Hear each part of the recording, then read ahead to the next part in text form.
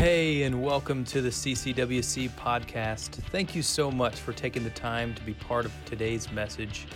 We hope it inspires you, encourages you, and deepens your faith in Jesus. Enjoy the message.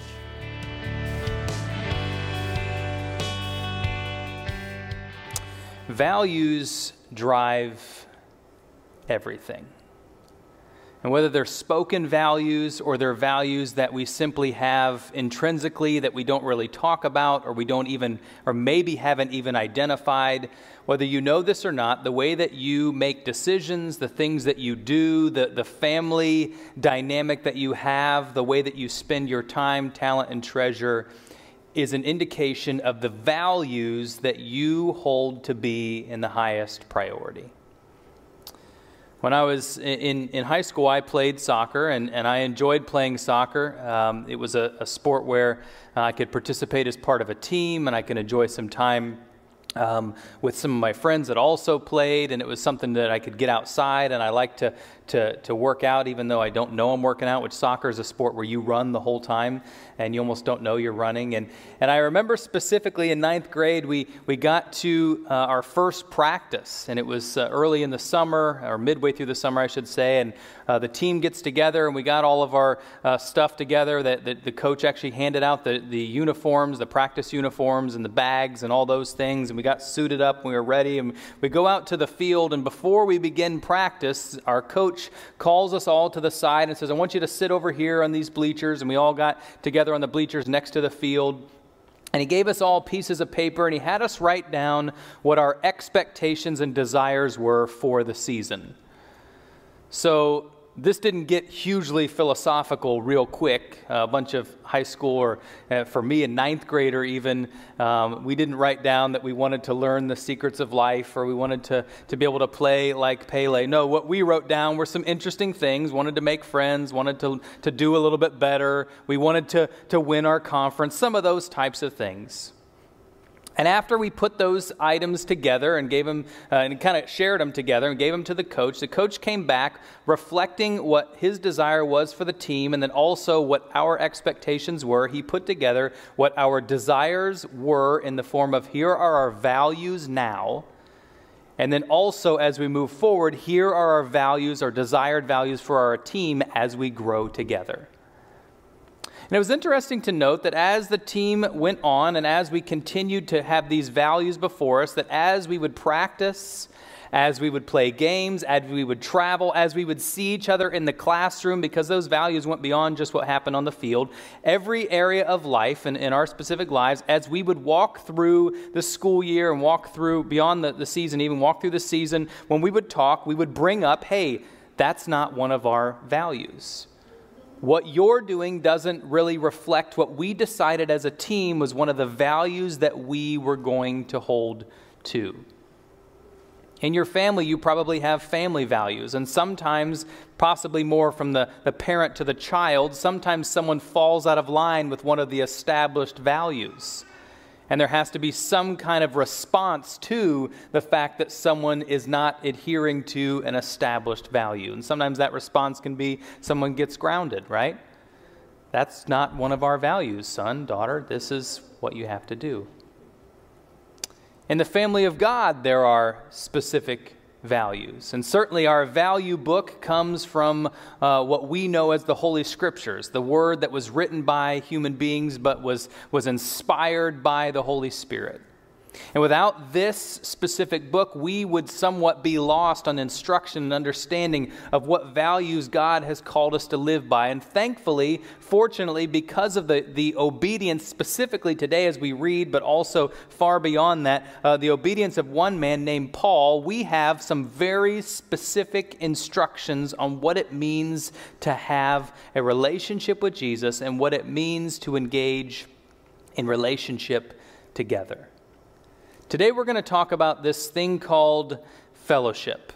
And fellowship is forged through the establishment and facilitation of shared values. Shared values that we find within the context of Scripture. The basics of fellowship can be found specifically a couple different places in Scripture, but the one that I'm going to read as our core passage today is in Acts chapter 2. Acts chapter 2 is an interesting chapter as it kind of, here's the response to what happens after Jesus leaves. So whether you've read Scripture, now let me just kind of give you a quick,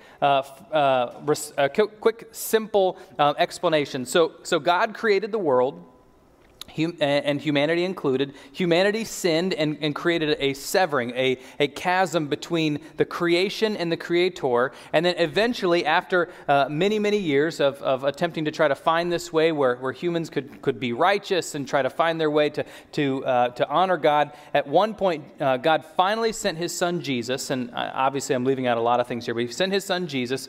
Jesus, a perfect person with a human nature and a God nature. He died for our sins. He rose from the dead, and after His sacrifice for us, He rose from the dead, and eventually, after revealing Himself to many witnesses, He ascended into heaven. So what that means to you and I is that Jesus is not walking among us. He's not going to come in to the service today and say hello in physical form. But shortly after Jesus left and rose into heaven, the Holy Spirit came.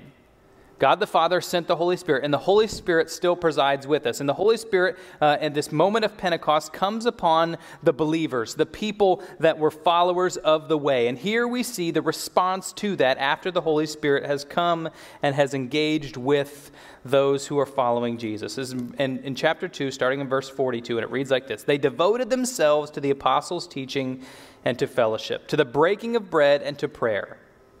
Everyone was filled with awe at the many wonders and signs performed by the apostles, and all the believers were together and had everything in common. They sold property and possessions to give to anyone who was in need. Every day they continued to meet together in the temple courts. They broke bread in their homes and ate together with glad and sincere hearts, praising God and enjoying the favor of all people. And the Lord added to their number daily those who were being saved. So as we look at this specific passage, obviously we look at the cultural and the understanding of where they're at and the place into which they lived. They lived in close proximity. They were in this full understanding. There wasn't this huge persecution yet, and so they were able to live together and be in this place together. Contextually, this worked for them because there weren't buildings that were erected for worship. There wasn't these other specific places where they could go, and so they met together in this specific place because of the fact that was what they had at the time, and so they were using the resources they had to gather and to get together. Also, their faith went beyond just Sunday morning, because it says that they were meeting together continually in homes where they would eat together, and they with glad hearts they would give together. They would praise God beyond just Sunday morning. They would praise God in their everyday lives with one another. This passage may look a little different methodically as we would look at it, but there are universal principles that we can pull out to recognize and understand what it means to have interpersonal fellowship with other believers, with this lateral relationships that God has called us to live in. What they might not look like, what we might do might not look exactly like what they did. There are some things, some actions that we should certainly learn and enact in our own lives. Have you ever felt like things could seem insurmountable when it comes to fellowship? What I mean by that is we look at this passage, you might read about it, like, wow, I don't know if I could give and sing and pray and do all these things all the time. Maybe you've been at a place where you think, man, there's people that maybe even are believers, and we look at them and not in a judgmental way. You say, man, I don't know if I could get along with this person. It's okay to admit that. We don't always have to get along with every single person. In fact, while it says that they devoted themselves to the apostles' teaching and fellowship, it doesn't necessarily say that they all agreed politically about everything. It doesn't say that they all agreed about every single, what decorations were used or what decisions were to be made on how to spend funds. No, instead it says that they came together and they believed in the same apostles' teaching and they fellowshipped. Out of all the spiritual disciplines that we will explore in this series, this one I would contest is probably the most difficult for many people, for the majority of people. Because it can be difficult to live in unity and fellowship with people that we don't always get along with. people who rub us the wrong way. Sometimes even in church, people can be difficult. And if you disagree with that, we just say right now, if you disagree that there are people in church that are difficult, just think about this for a moment. You might be the difficult one. Right? The church is made up of people. Just as we sang about it and we heard that last song specifically about brothers and sisters, the church is people. It's not just a place we go, while that was metaphorical, the way that we sang that. It's not just a place that we go. It's this communion that we have with other believers. It's this engagement that we have with others who adhere to and believe the same things that we believe, who have received the Spirit in the same way that we have. Specifically looking at this, we're gonna jump into, especially for those of you who may have a difficult time looking at this because of other people, so to speak, we're going to look at an extreme case. You might think it's difficult to engage with others in your life that you want to have or desire to have interpersonal fellowship with. But today we're going to look specifically at a guy whose entire purpose was killing Christians. We're going to look at somebody who, as they engaged in life, they recognized or believed that their purpose was to eliminate and stomp out any who belonged to what they knew at the time as the way. I don't know, perhaps some of you, this is your past. I don't know of anyone I don't know anyone personally that their role, that their job, that what they did previously was to try to kill Christians.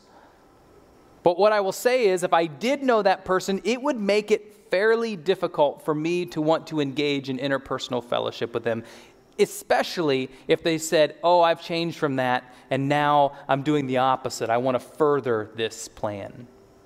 Today we understand the practice of interpersonal fellowship, and we explore the conversion of a man named Paul. Saul's conversion, or Paul's conversion in Acts chapter 9, details a very clear picture of some very important messages or very important universal principles that we found in Acts chapter 2. And so what we're going to do is use this as a bit of a case study.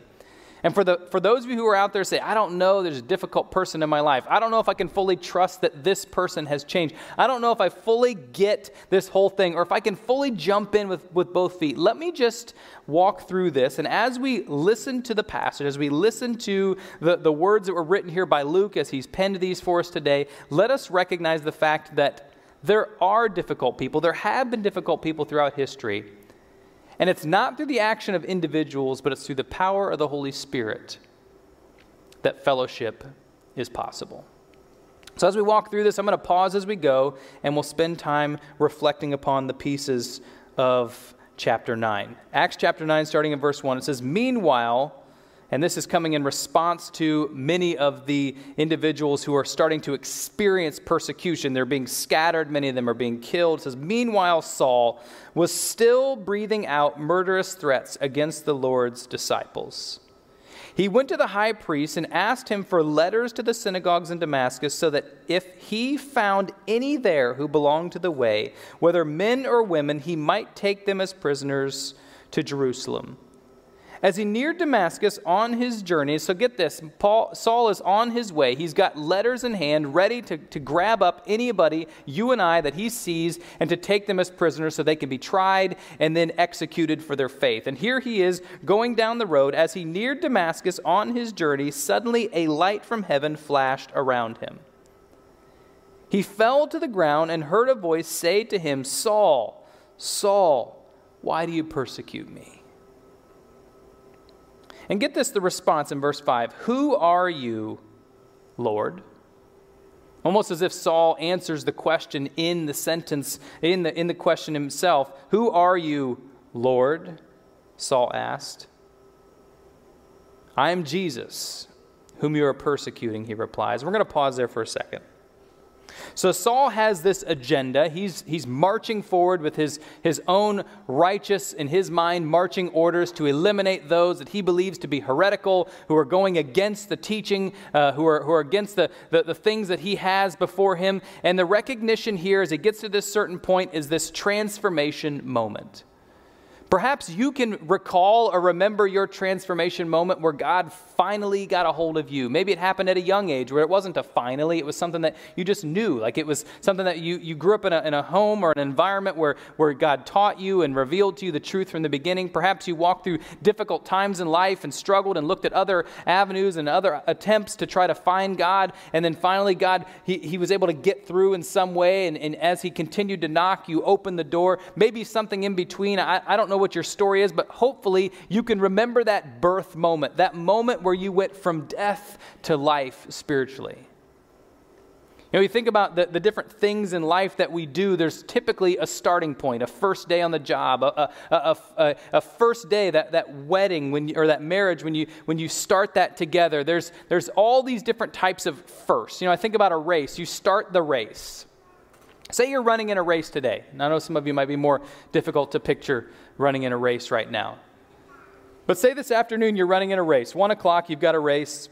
You start the race, or you get to the race, you've got all of your stuff ready. You've got your what do you use at a race? I don't have any idea. So you get to the race and you're there. You got your shoes on, right? And you start to get ready. You get up to the line and they start the race and you begin to run. And as soon as you cross that starting line, there is a differing expectation for you, right? There's differing values for you as soon as you begin the race. Some of us, our value is just don't die, right? Just try to get to the end of the race.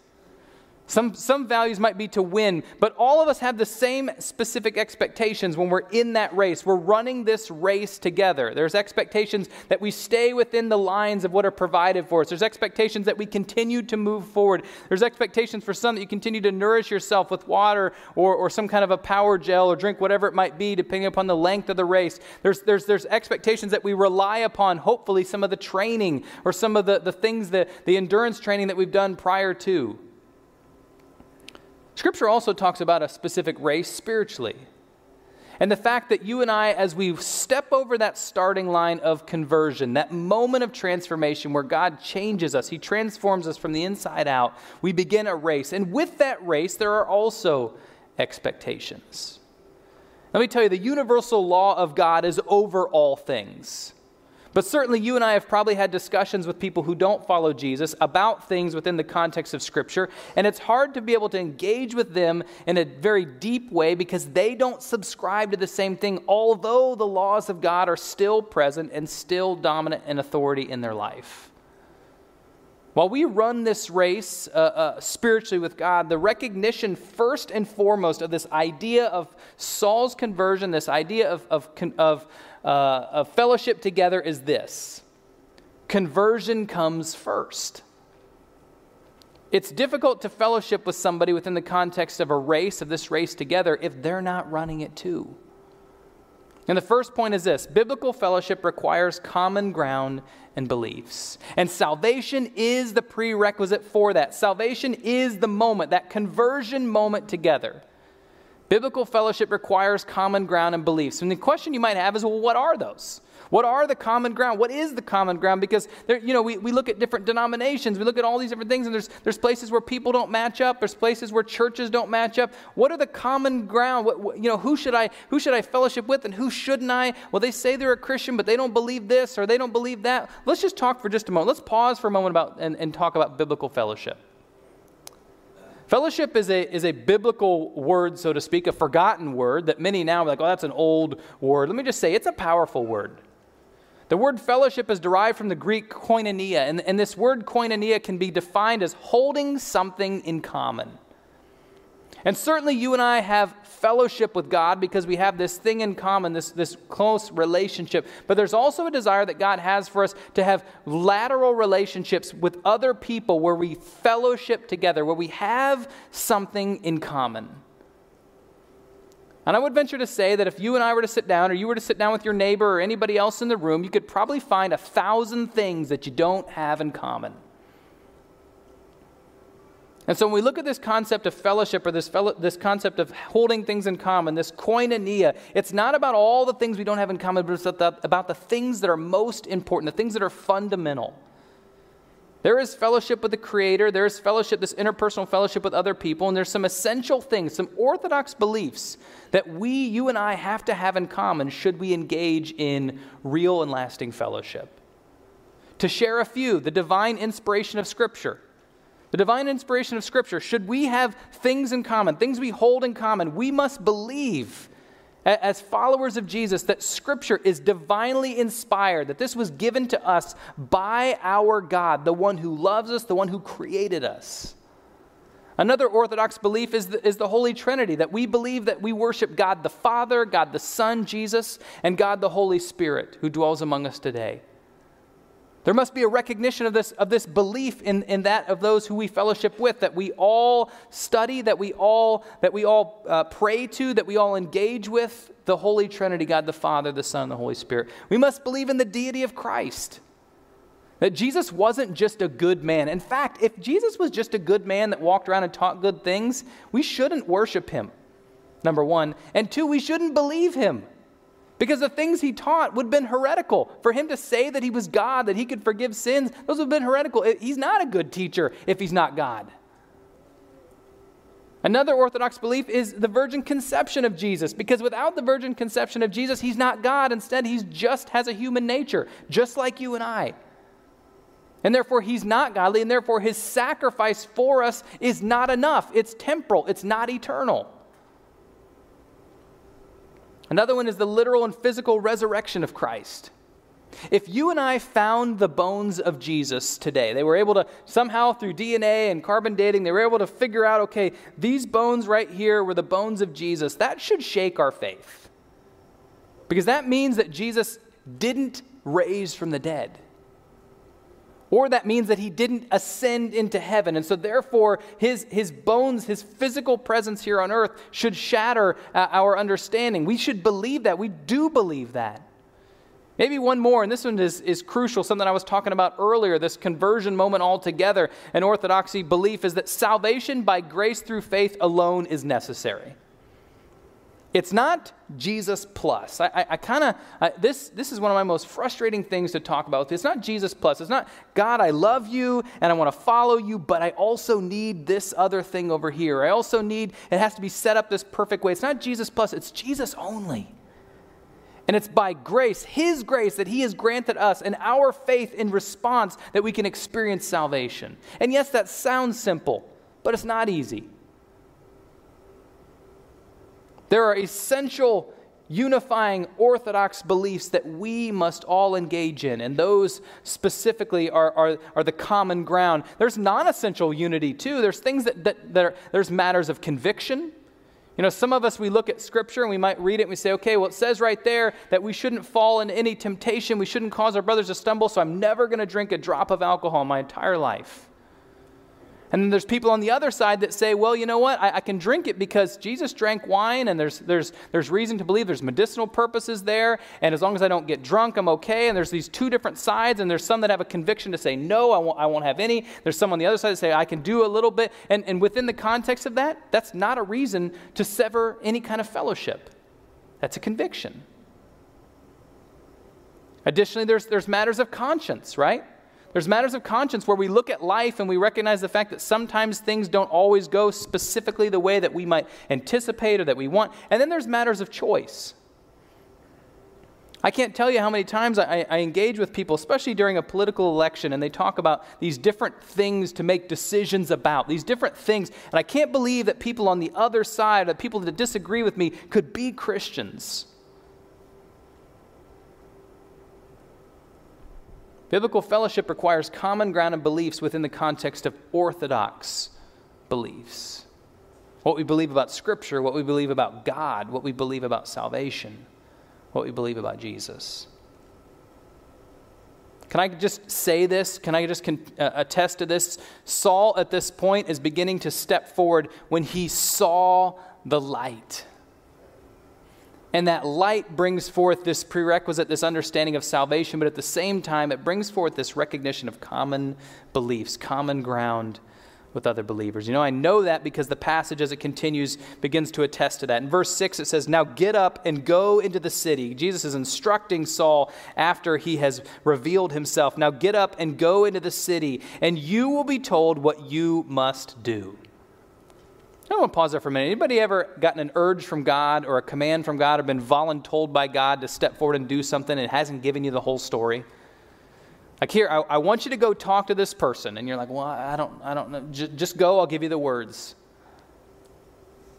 Or I want you to step out in faith, and I want you to take this new job, or I want you to move to this place, or I want you to enroll in classes, or whatever it might be. Anybody ever been there before and you don't know exactly why or what the next step is, but God calls you to it. And when he does, he'll see you through it. Continuing in verse 7, it says, "The men traveling with Saul stood there speechless. They heard the sound but did not see anyone. And Saul got up from the ground, but when he opened his eyes, he could see nothing. So they led him by the hand into Damascus. For 3 days he was blind and did not eat or drink anything." Can I just say, this is a perfect metaphor, a perfect picture, a perfect illustration of what it means to lean on others. Because ultimately, individually, we can only go so far. God created us to live in unity, to engage in unity. And the second point is this: Christianity is a collective journey. Christianity, this Christian walk, is not something where God said, okay, I'm just going to create you, good luck, do it on your own. But he created us to walk in it together. Christianity is a collective journey. You don't need to make, you do need to make personal decision yourself to follow Jesus. But as far as your process together, personal accountability, this journey was intended to be had with others. I'm going to let you in on a secret if you can keep it. Can everybody keep a secret? All right. We're kind of exploring about with this new concept starting in September. We're going to kick off this fall of engaging in another type of groups. Now, we have some groups that meet now that are classes. We have some that meet within the context of homes. And what we're attempting to try to do is create another avenue for connection, for growth. And we recognize certainly the culture that we live in. You guys have plenty of time, right? Everybody in here, you got nothing going on for the rest of the week, right? So, we recognize the fact that sometimes it can be difficult to be able to even engage in interpersonal fellowship with others on a weekly basis beyond the Sunday morning experience. And so what we're attempting to try to do is we have rows, right? You're sitting in rows now, and we have opportunities for service. But the third component, this round, this group, this circle facing in, is one that has been lacking. And so what we're attempting to try to do is create another avenue. We're fishing the idea or using the idea of like a community collective together, where we gather together around tables, specifically within the context of the church. And we have specific things that we walk through, and each table will have an opportunity with a table host to be able to walk through the content with questions, whatever it might be. In essence, what it is a bunch of small groups, so to speak, that will meet together, that will gather together. We'll have an opportunity for someone to share, or maybe a video for the week, or a testimony. And then from that instruction, we'll have opportunity for growth, for discussion. And we're hoping that from that, relationships are forged and are strengthened and are built, because we recognize, and this is a term I use often, strategic organic, which basically means we strategically put together an opportunity for organic growth. And what our desire would be, or is, for this specific initiative that we're still trying to work out and flesh out all the details, is that we as a church would go beyond just a Sunday morning experience where we come here, and while we do worship together, we come to this place and we're somewhat unattached. And for those of you specifically who are wanting to take that next step, this is an opportunity for you to come and to meet new people, or to grow in relationship with people you already know, and to learn more about Jesus. And so as we engage in this round, or this group mentality, this group opportunity together, we recognize the fact that we don't do it alone. That you and I can point out moments in our life where God moved or changed or transformed us or brought forth a new day, and in many cases, somebody else was involved. Somebody else prayed with you. Somebody else prayed for you. Somebody else wrapped their arms around you. Somebody was there in that moment. Somebody helped you to understand a Bible passage, or to help you to walk through some thoughts or something that you were dealing with. Someone else. God used someone else. Just here, he used other people who weren't even at the time believers to help Saul in this journey of following what God had called him to do, regardless of whether he knew what the next step was going to be. I love a good story, and I hope you do too. This is kind of the ultimate for the good story. It's when the author is setting up another environment, right? They set up this other side.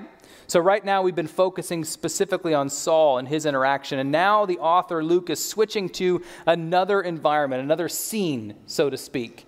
And as he switches scenes, he goes to another storyline, and we begin to hear about this other guy that God is preparing. And I love this too because I recognize, and probably you recognize, that God works these things out, and in his timing, he brings them together. It's kind of this. Meanwhile, back in Damascus, Ananias was basically starting to engage in this call that he saw as impossible. And in verse 10, it reads like this: in Damascus, there was a disciple named Ananias. And the Lord called to him in a vision, "Ananias." "Yes, Lord," he answered. The Lord told him, "Go to the house of Judas on Straight Street and ask for a man from Tarshish named Saul, for he is praying." And we can read that. You and I can read that right now. And as we read it, we think, okay, well, yeah, he's just going to go and he's going to talk to this guy. And in a vision, he has seen a man named Ananias come and place his hands on him to restore his sight. And so the words have been spelled out. The Lord has spoken through this vision to Ananias. Here's what's going to happen. Here's what I would like you to do. But Ananias has a little bit of information, right? Paul from Tarshish has a reputation, or Saul from Tarshish has a reputation. In verse 13 it says, "Lord," Ananias answered, "I have heard many reports about this man and all the harm he has done to you, to your people in Jerusalem. And he has come here with authority from the chief priest to arrest all who call on your name." And so right here, Ananias is kind of given God like this, okay, here's all the reasons why I think that you need to reconsider this call that you've put on my life. Right? Remember Saul, he was the one who was literally killing Christians. He's the one that's been trying to take you out, God, to try to remove your name from everyone's mouth and everyone's heart. Verse 15, "But the Lord said to Ananias, 'Go,'" with an exclamation point. "This man is my chosen instrument to proclaim my name to the Gentiles and their kings and to the people of Israel. And I will show him how much he must suffer for my name." God said, "Ananias, here is what I have for you. Step forward and fellowship with this new believer." The third point is this: often fellowship is messy. Some of you are laughing because you know that's true.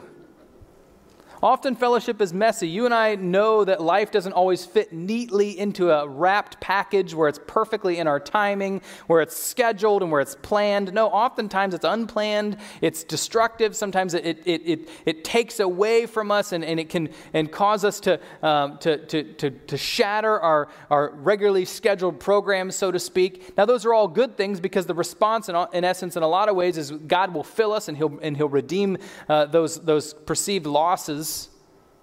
You know, cars are notorious for basically not working when you need them, right? Maybe you've experienced this before, just not recently, recently I was getting in the car and I was going to run and do a couple of errands real quick. I just had a little bit of time and I get in the car and I turn it on and it's fine and I begin to, I put it in park and I begin to drive, put it in park. There's my issue. I found out I was wrong. I put it in drive, I think. I hope. That's what happened. I put it in drive. If my mechanic is watching, I apologize. No, I put it in drive, and I begin to drive, and I hear this squeaking sound, right? Anybody? The squeak? Only the squeak that you hear, because when you take it to the mechanic, it goes away. It's perfect, right? And it just so happened that this was the day before, it was Saturday, it was the day before Sunday and then the 4th of July. And so it was a long weekend and the errands that I had to run were kind of time sensitive. And, you know, the weather's been kind of interesting lately and pile on, like all these things. And I thought, man, I got to get this thing fixed. And certainly 6 days later when I got it fixed, I was happy, but it was kind of out of the time that I wanted. And I remember all the things that kind of went into that. I thought, man, this really didn't work out in the time frame that I wanted. But it's also interesting to look back on this end of it and recognize what God was able to do and redeem the fact that one squeak ended up being a great blessing. Because it opened the door for me to be able to minister to someone else. It opened the door for me to be able to rest a little bit, which I'm not prone to doing, especially when I've got projects to do. Sometimes we experience that squeak in other areas of life. We experience that squeak on a deeper level with the loss of a job, with the loss of a home, the loss of a loved one.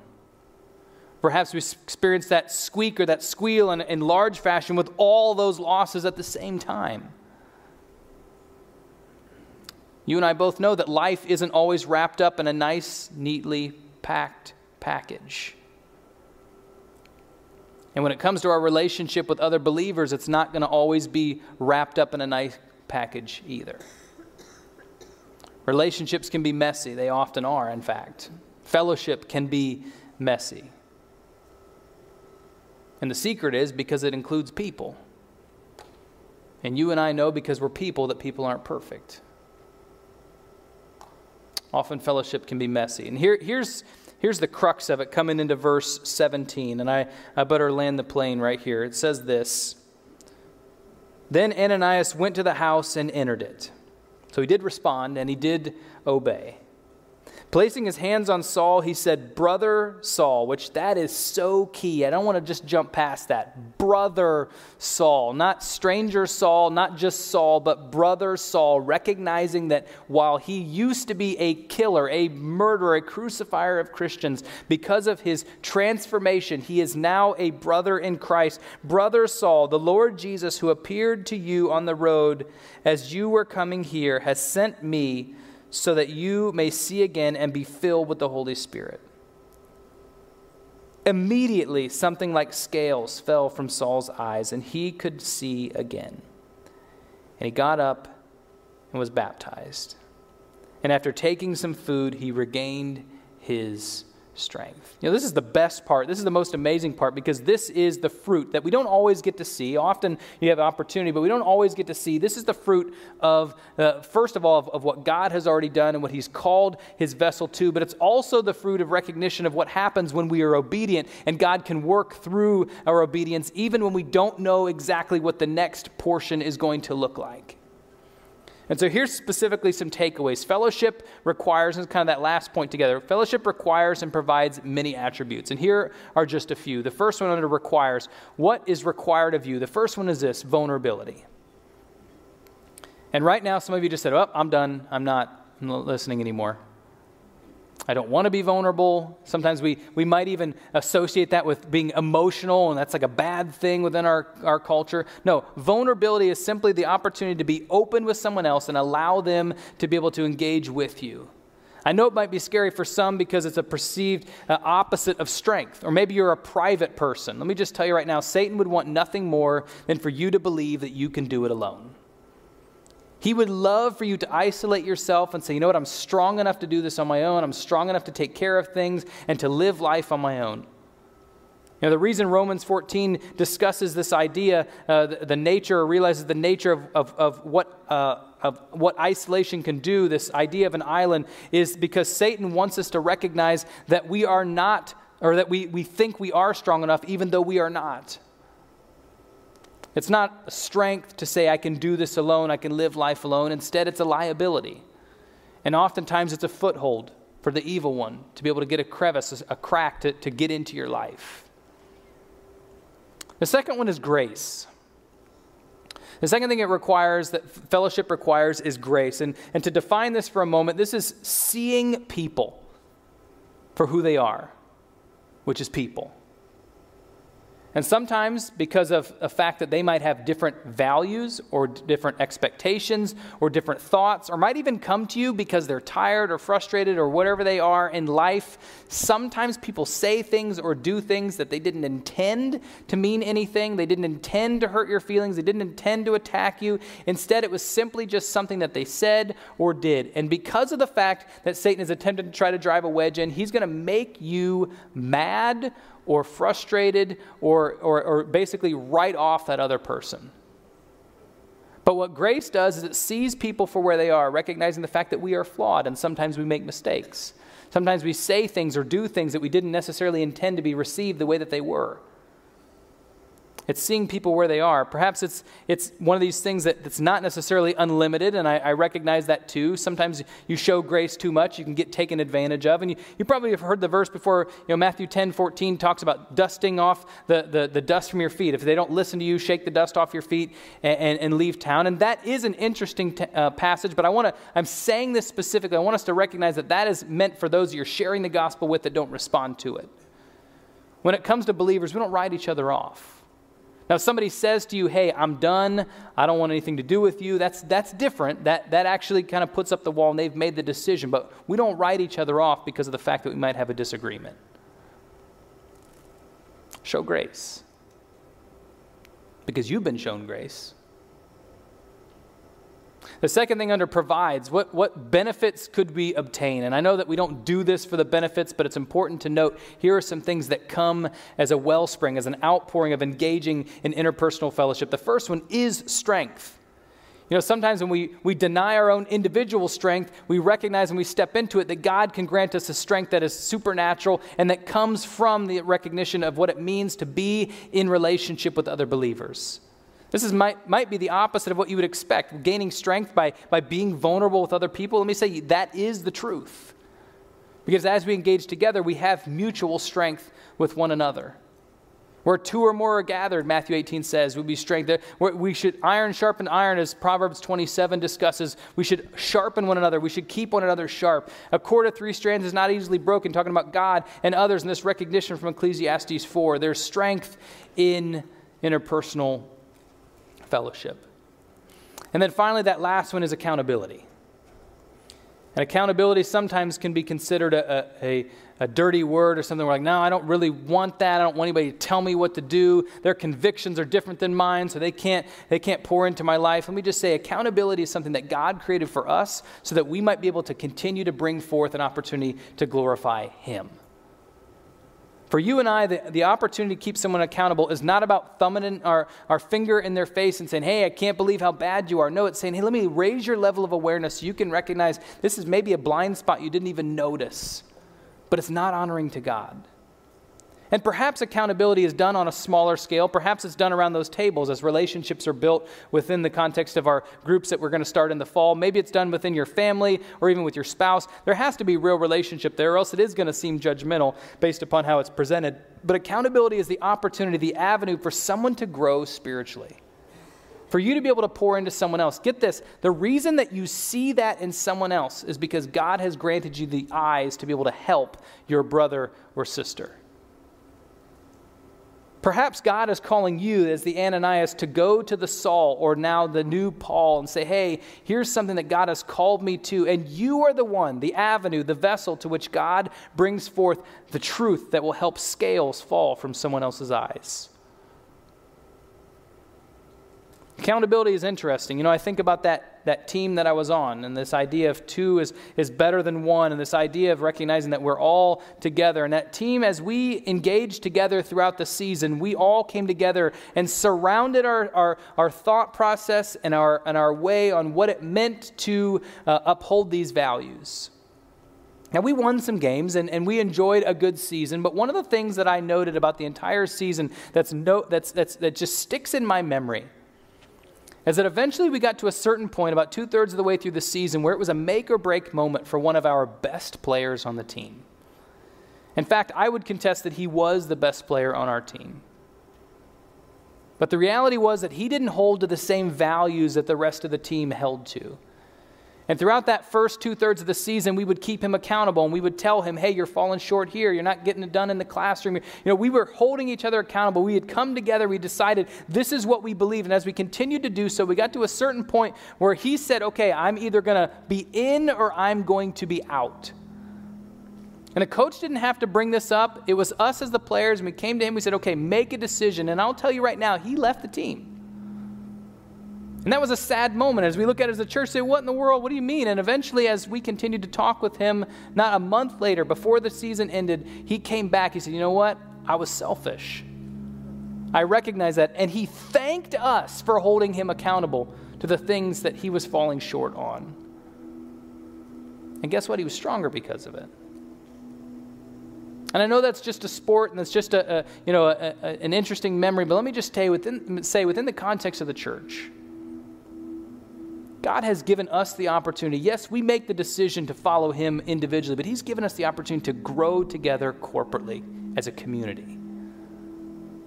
We come to this place, we come to this space right here. We see each other out in the community. Perhaps many of you even live together as family, and we have the opportunity every single day to engage in interpersonal fellowship. So I encourage you today, two things. We're going to pray in just a minute to close. I encourage you two things. The first one is this: if you don't have someone that you regularly engage with in accountability, someone that can ask you hard questions, someone that you will be honest with, someone that you can say, hey, let's study the scripture and see what it says, someone that you can say, hey, I want you to tell me when you see me falling short. And that doesn't mean somebody that lives far away. That doesn't mean somebody that you are unequally yoked with. That means another believer, someone else that's going to be engaged with you on a regular basis, where you can meet, where you can talk, where you can engage with. If you don't have an accountability partner, I want to encourage you now as we conclude this service and as we go into prayer to be thinking about who that might be, asking God to provide a person for you. And on the other end, perhaps there's some here today that, hey, you have had a falling out or some kind of fight with somebody within the church. Maybe not just this church, but any church. Perhaps today is the day where even if you weren't the one that was at fault, God's calling you to step in and say, hey, you know what? I just want to clear the air here. I want to share with you my heart. I want to show you grace. And not every single situation like that requires some kind of follow-up. Certainly, sometimes there's times where you just have a disagreement and that's it. But perhaps some words were said or some words were received, and you want to go back and say, hey, you know what? I want to make sure that there's not some way here for Satan to get a foothold in, to eat you up or to eat me up with bitterness or frustration or concern. And you're allowed to respond to both of those if you'd like accountability and if you've got somebody or maybe more than one person you want to engage with. But as we look at this idea, this concept of interpersonal fellowship, we recognize the non-negotiables in life. We recognize those things that are within the context of Scripture that are beliefs that we all have. We also recognize there's these other peripheral things that sometimes become the thing that we major on. And it allows Satan a foot in the door. So as we go to prayer now, I want to encourage you to identify an accountability partner. I want to encourage you, too, to search your heart for some or one who you might need to go and reconcile with. Would you bow with me?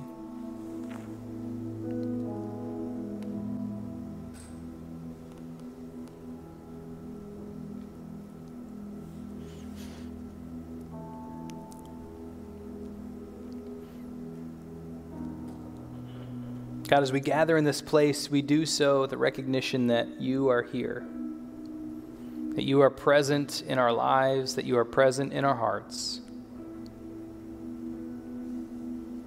And as your word is read and as we just reflect upon your great transformation in the life of Saul and what he became, and at the same time this small obedience of Ananias, one that probably many who don't know much about Scripture, maybe even do read Scripture, don't even know the name, but what an amazing obedience and impact that was of his obedience. God, may we take that example. As we sit and stand in this place or join online, whatever posture we're in, Father, may our heart's posture be one of humility, one of reflection, one of openness to hear you and to focus on you. God, oftentimes as we respond to the word, we may do so by kneeling at an altar or engaging in the Lord's Supper. Today, the response is to go and to do, which often can be the most difficult response we can have. Because we don't just leave it here. Instead, we go from this place. We make that phone call. We set up that meeting for coffee. We engage with that person. We say, hey, I want to be vulnerable and open, or I want to clear the air and bring forth reconciliation. Father, I pray that you would transform each one. I pray, God, that we would see fellowship for what it is, for this opportunity for us to be able to grow, this command and also this gift that we have, this blessing that it is to be able to engage with other people in a way that you have intended and called for us to do. God, may our interaction with one another be a reflection of the same interaction, the relationship, the perfect relationship that you have within your Trinity, God the Father, the Son, and the Holy Spirit. In the recognition that that is an affirming relationship. And for us, one where we can glorify you. God, I pray for those that are here today and the people that have been identified as accountability partners even in this moment, Father, that you would prepare hearts and minds for a vibrant and growing relationships. God, I pray that you would identify people for those who have not identified anyone yet, that you would bring that person to mind. And on the other end, God, I also pray for those that are going to be engaging in potentially difficult and maybe even very explosive conversations, Father, as disagreements have been had and feelings have been heard and decisions have been made and words have been said that were not glorifying to you. God, I pray that you would be present in those moments as well. I pray, Father, that you would prepare hearts and minds so that your church would be glorified, that you would be edified, that you would be glorified, Father.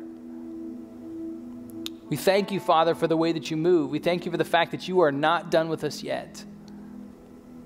We thank you for your grace and the way that you have granted us the opportunity to be able to experience you in a way that we never could have been able to on our own. So God, I pray this morning, we pray this morning for your church, not just here at CCWC, but your church universal. That we as your church would rise up in this community, in the surrounding communities, in this country, and around the world to glorify you in one accord, in unity. Loving you, Father, and ultimately, God, just lifting up your name in all that we do and all that we say. Empower us as we go from this place. Help us, God, to have clarity and focus. In your Son's name that we pray. Amen.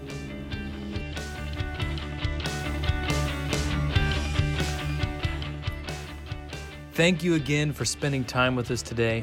Thank you especially to those of you who give to CCWC. It is through your faithfulness that makes this ministry possible. Also, if you have any questions about today's teaching or if you want to learn more about CCWC, feel free to contact our office, check the web, or follow us on our social media platforms. If you enjoyed today's podcast, we do encourage you to take a moment to subscribe and share it with friends. Let this be a blessing to someone else that you love in your life. You're always welcome to join us on Sunday morning for worship, or until then, we'll catch you on the next one. God bless.